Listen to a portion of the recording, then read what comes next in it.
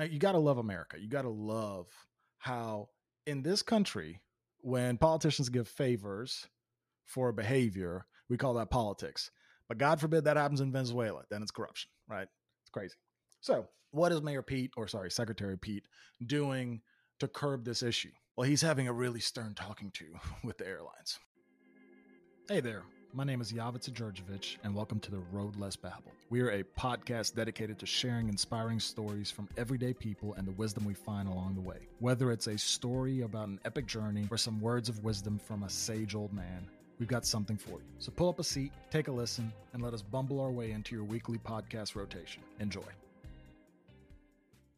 Hey everybody, Yavica Djurdjevic here, and welcome to another episode of, well, it's not another episode of Millennial Manhood anymore. This is actually The Road Less Babbled. Welcome to the rebrand. It's official. So why the rebrand? Why the change in direction, change in title, change in ethos of the podcast, etc.? So to be quite frank, Millennial Manhood was started at a time in a very specific period in our culture. And what I loved from the get-go was the fact that it was really easy to get people on the podcast because they loved the mission of helping young men become better members of their communities, families, etc. What I hated about it from the get-go was that it was instantly thrown into the culture war BS. Millennial Manhood was never meant to be a culture war battle. And I worked really hard to make sure that it stayed out of that world. It just wasn't my intention. It's not my passion. I don't care about the culture wars. I don't care about the politics of it all. It just, quite frankly, tainted the podcast in a lot of ways for me. So it felt like a constant uphill battle that I had to fight in order to just keep legitimacy on the podcast. And you know what? I did, and it worked, and it grew, and it kept growing. It grew 150% last year. And then as time went on, the podcast just kind of evolved on its own. It became less and less about what it initially was, men sharing their stories, to just human beings sharing their stories and human beings collectively sharing their experiences. And some of the incredible interviews I've had on here. I wanted to open it up to a larger audience, because I am not so naive to think that there are people who are not turned off when they see the title Millennial Manhood. It's just a fact of life, especially in the cultural and political environment that we're in. I know for a fact that there are people that will never listen to an episode as long as the title remains that. Two, I wanted to open it up to a broader spectrum of conversation. And part of the thing that I'm really excited about doing, and part of what I'm doing with this episode here, is I hinted at this at the beginning of the year, but I wanted to do more commentary, whether it's social, whether it's political, whether it's business, whether it's economics, etc. You know, I mean, I've always been a nerd in cultural conversation. I double majored in political science and economics. You know, nobody majors, much less double majors in those topics unless they just are nerds. And I really love doing the discussion on what's going on in our world, whether it's entertainment or whether it's politics or whether it's, the fact that I went to Publix the other day and a gallon of milk was $7.29 here in Nashville. It's absolutely bananas. And nobody's really having any real discussions about it. Everything is just some political theater. Everything is just about, hey, how do I get the other side in trouble? And that's just not real life. So I'm excited with The Road Less Babbled. The interview concept is going to continue. I'm going to keep interviewing folks who I find interesting. I'm going to keep sharing interesting stories because the general concept of what the podcast has always been about is going to remain. But I'm also going to have episodes like this. I want to do some documentary series. I want to do, just things where I explore like, hey, what's going on in our world, culture, and country, and just general society. So I'm really excited to just share some of those stories and share some of those thoughts that I have in general. On top of that, with having a newborn the last 5 months, I just haven't had the time to really focus on the podcast. And now that she's getting a little bit older, now that things, my wife and I are in a good rhythm, I can focus on things again. I've got a backlog of episodes I want to release. I want to really focus on growing this. In the meantime, I've also started a company called Logos Wave. Logos Wave is the presenting sponsor of The Road Less Babbled. Logos Wave is a production company that produces podcasts for companies and individuals, completely turnkey. If for folks who want to share their stories. So I'm intertwining all those things because, quite frankly, I still to this day have an inbox full of folks who want to advertise on this podcast, and I just don't want to do that. Anybody who's going to advertise, I want to have control of what the end product is. At least that's how I feel about it right now. And Logos Wave is going to be the presenting sponsor because I own Logos Wave. It's that simple. I'm excited to see where this goes. I think this will be a whole lot of fun. There's both the audio version and a video version. Okay. If you're listening on Spotify, this is a video podcast on Spotify. So there's going to be a lot more graphics. I'm going to cut in clips that you'll see later on in this episode, etc. So I hope you enjoy. I want to say that Millennial Manhood in itself is the most satisfying project I've ever worked on. The amount of goodwill, joy, happiness, positive responses that have come into my life because of that project, I will cherish that forever. But Millennial Manhood is not over. The episodes aren't going anywhere. I'm not going backwards and editing out the title or the concept or any of that. Just moving forward, I'm going to incorporate Millennial Manhood into the road less babbled. Because quite frankly, the stories of Millennial Manhood, those are stories that aren't babbled very often. That's why I started it. I wanted people to share their stories, and I want people to keep sharing their stories, all while building out and sharing the stories as well of what I see in the world. Hope you guys enjoy this rebrand. I hope you guys can share this with those that you love, that like you have been over the last several years, because again, this podcast has grown every single year exponentially. And I really appreciate every single listener on here. So let's get to some of the interesting story. Actually, one interesting story in particular that I want to cover on today's episode. As you probably noticed in the title when you downloaded this, if you've tried to fly recently, it's kind of a catastrophe. So over July 4th weekend, 1,800 flights were canceled and 22,000 flights were delayed. Now, why is that? Well, there's a couple reasons, but the primary reason is airlines typically schedule flights and begin selling tickets for flights 330 days, give or take, in advance of the actual flight. This gives them the largest chance to sell as many tickets as possible and to sell as many tickets as early as possible, because in the business world, realized cash up front is a huge advantage than future cash on the back end. So, one in the hand is worth more than two in the bush. Well, the airline industry, and really there's only 4 legitimate airlines in the United States, really 3 major ones that are international players, and then Southwest if you want to include it into the pack, but there's really only 4 airlines. Everything else is minuscule compared to, United, American, Delta, and Southwest. So these airlines have been scheduling these flights that they know from the get-go cannot possibly make it on time. I mean, correction, let me make something very clear. Hypothetically, in a perfect world where nothing goes wrong, all of these flights could make it on time. The odds of nothing ever going wrong, there being no delay from a previous flight, at connections, there being no weather issues, there being no short staffing at airports, whatever it may be, like the amount of perfection that has to happen for these flights to execute is bananas. So effectively, these airlines know these flights won't happen, but they're still booking them and they're still selling them. And technically, by law, if your flight is canceled, delayed, etc., they're supposed to give you a cash refund, which they've also been refusing to do. We'll give you airline miles. So why are they having these issues? Why are they, they're saying it's all these weather issues when it's like a freaking heat wave out there. It's like, oh, it's raining. I was like, no, it's not. They're understaffed. They're significantly understaffed is the big issue that they have. So why are they understaffed? Well, so we have to go back to March of 2020 when coronavirus really hits the fan in the United States.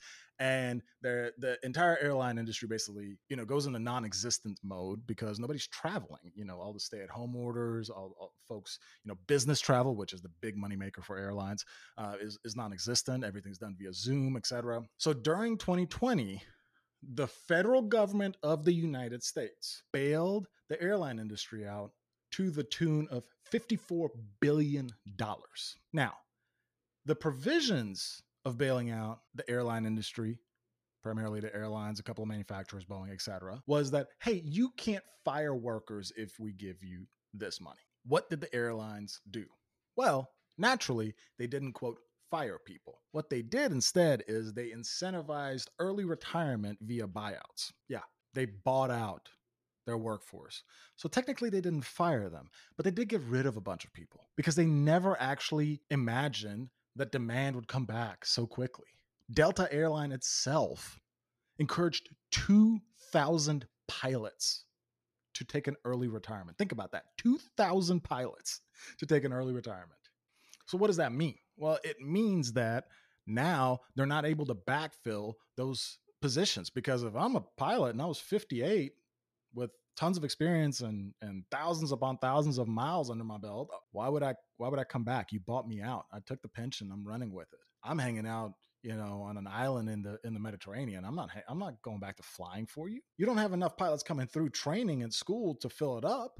And that's just the pilots. We're not even talking about flight attendants. We're not even talking about the baggage crews. We're not even talking about just the folks that work in airports in general. We're just talking about pilots in that example. I have an example from one of my coworkers. She flew the week of July 4th, and she still has not gotten her baggage. She actually had to drive down from Middle Tennessee to the Atlanta airport and look for her luggage in a giant pile of luggage. And she actually found one of her suitcases. And the people at the airport were saying, yeah, we've got over 10,000 pieces of luggage here that we need to figure out how to get back to their owners. That's the kind of just insanity we're dealing with here. And we're dealing with it from an industry that effectively operates as a utility. $54 billion is a lot of money. It's a large portion of their market cap. This is not insignificant cash. So you take government money and then you operate in government-owned airports, but yet you want to act against the wishes of that government that basically ensured that you did not go under. So basically you're stealing from the people. And what is the government trying to do to fix and remedy this issue? Well, lucky for us, the Biden administration has appointed someone who's very qualified to the position of Secretary of Transportation, Pete Buttigieg. You might know him as the guy who ran for president in 2020 on the Democratic side and then dropped out. But what you don't know is that he was actually the mayor of South Bend, Indiana. And in 2015, he won an overwhelming victory. Watch this. He won a second term tonight, beating Republican Kelly Jones by a very large margin here. Yeah, you saw that right. The Secretary of Transportation is a guy who won an election in South Bend, Indiana, where a total of 10,589 people voted. To put that into context, I went to the University of Tennessee. I was involved in student government. That same exact election year, 7,557 people voted for UT's student government president. So that's the kind of experience we're talking about. We're talking about a mayor of a small town in the Midwest who somehow becomes the Secretary of Transportation. So how exactly did he become Secretary of Transportation? Well, the Democratic Party essentially needed to coalesce and create a ticket that they thought could beat Donald Trump. The de facto leader of the Democratic Party, Barack Obama, encouraged Buttigieg to drop out of the race. And after he dropped out of the race, he encouraged him to endorse Joe Biden. And next thing you know, Joe Biden wins the election, becomes President Joe Biden. And Pete Buttigieg, a man who was the mayor of a town of 100,000 people, who won 8,000 votes in 2015 in that town, is the Secretary of Transportation. Now, you got to love America. You got to love how in this country, when politicians give favors for behavior, we call that politics. But God forbid that happens in Venezuela. Then it's corruption, right? It's crazy. So what is Secretary Pete doing to curb this issue? Well, he's having a really stern talking to with the airlines. There are going to be challenges, but we're watching it closely, and we're talking to the airlines every day about their responsibility to make sure that they can accommodate any issues that weather or other curveballs might throw at them. Yes, a stern talking to. Not, hey, you took $54 billion from the American taxpayers. $54 billion that had to be created, mind you, that now we're paying the price on from an inflationary standpoint because, again, milk is $7.29 a gallon here in Nashville. A stern talking to, not, I'm going to fine you out of existence if you don't get your act together. They're completely disregarding him. You want to know how I know that? Because the day after he had a stern talking to with them, this happened. This holiday weekend, now Transportation Secretary Pete Buttigieg is putting the airlines on notice. This weekend, his own flight was canceled, forcing him to drive from D.C. to New York City. Yes, his own flight was canceled the day after he had his conversation with all the CEOs of the major airlines. And you know what he did after his flight was canceled? He got on Twitter and explained to all the wonderful American citizens how they can calculate the airline mileage that they're being offered as compensation for their canceled flights relative to the actual cash value of those airline miles. Last time I checked, by law, they're actually required to refund you cash. But we at least get the awesome calculations from Secretary Buttigieg on how to actually know what those miles are worth. So we have a massive problem. This is not capitalism, and this is not a state-owned entity. This is just some weird hybrid Frankenstein's monster of private companies that have a stock price and a fiduciary responsibility to their stockholders, but wouldn't be able to exist without the government. Forget the bailout. They can't exist without government-funded and owned airports. Here in Nashville, BNA is not owned by any airline. It is owned by Nashville Davidson Metropolitan Government. Okay, those are taxpayer dollars that create the infrastructure for you to even be able to exist. And you completely disregard any aspect of the government, any aspect and any wants of the people when we pay for you to exist. And then you even disregard the laws that are in place by our elected officials, and you won't even give us a refund from a cash standpoint, but you'll give us, quote, miles and points. Two, we obviously have a guy in this position who has no idea what he's doing. And it's unfortunate because it is a result of the system that we work in. And when you create politics as coalitions, when you're creating these coalitions, this corruption seeps in. Now, before you say I'm picking on Democrats, let's make it very clear. Donald Trump appointed Rick Perry as Secretary of Energy after he said this in a Republican primary debate. And I will tell you, it's 3 agencies of government when I get there that are gone. Commerce, education, and the, what's the third one there? Let's see. I can't. The third one I can't. Sorry. Oops. And by the way, that was the Department of Energy I was reaching for a while ago. So. Yes, the guy who said he was going to eliminate the Department of Energy becomes the Secretary of Energy. Yeah. So just remember the next time that you're at the airport and your flight gets canceled, that the one person placed in charge by your government to hold the airlines accountable decided to getting on Twitter and explaining to you the cash value of an airline mile was more important than actually holding these companies to account. Think about where your tax dollars are going.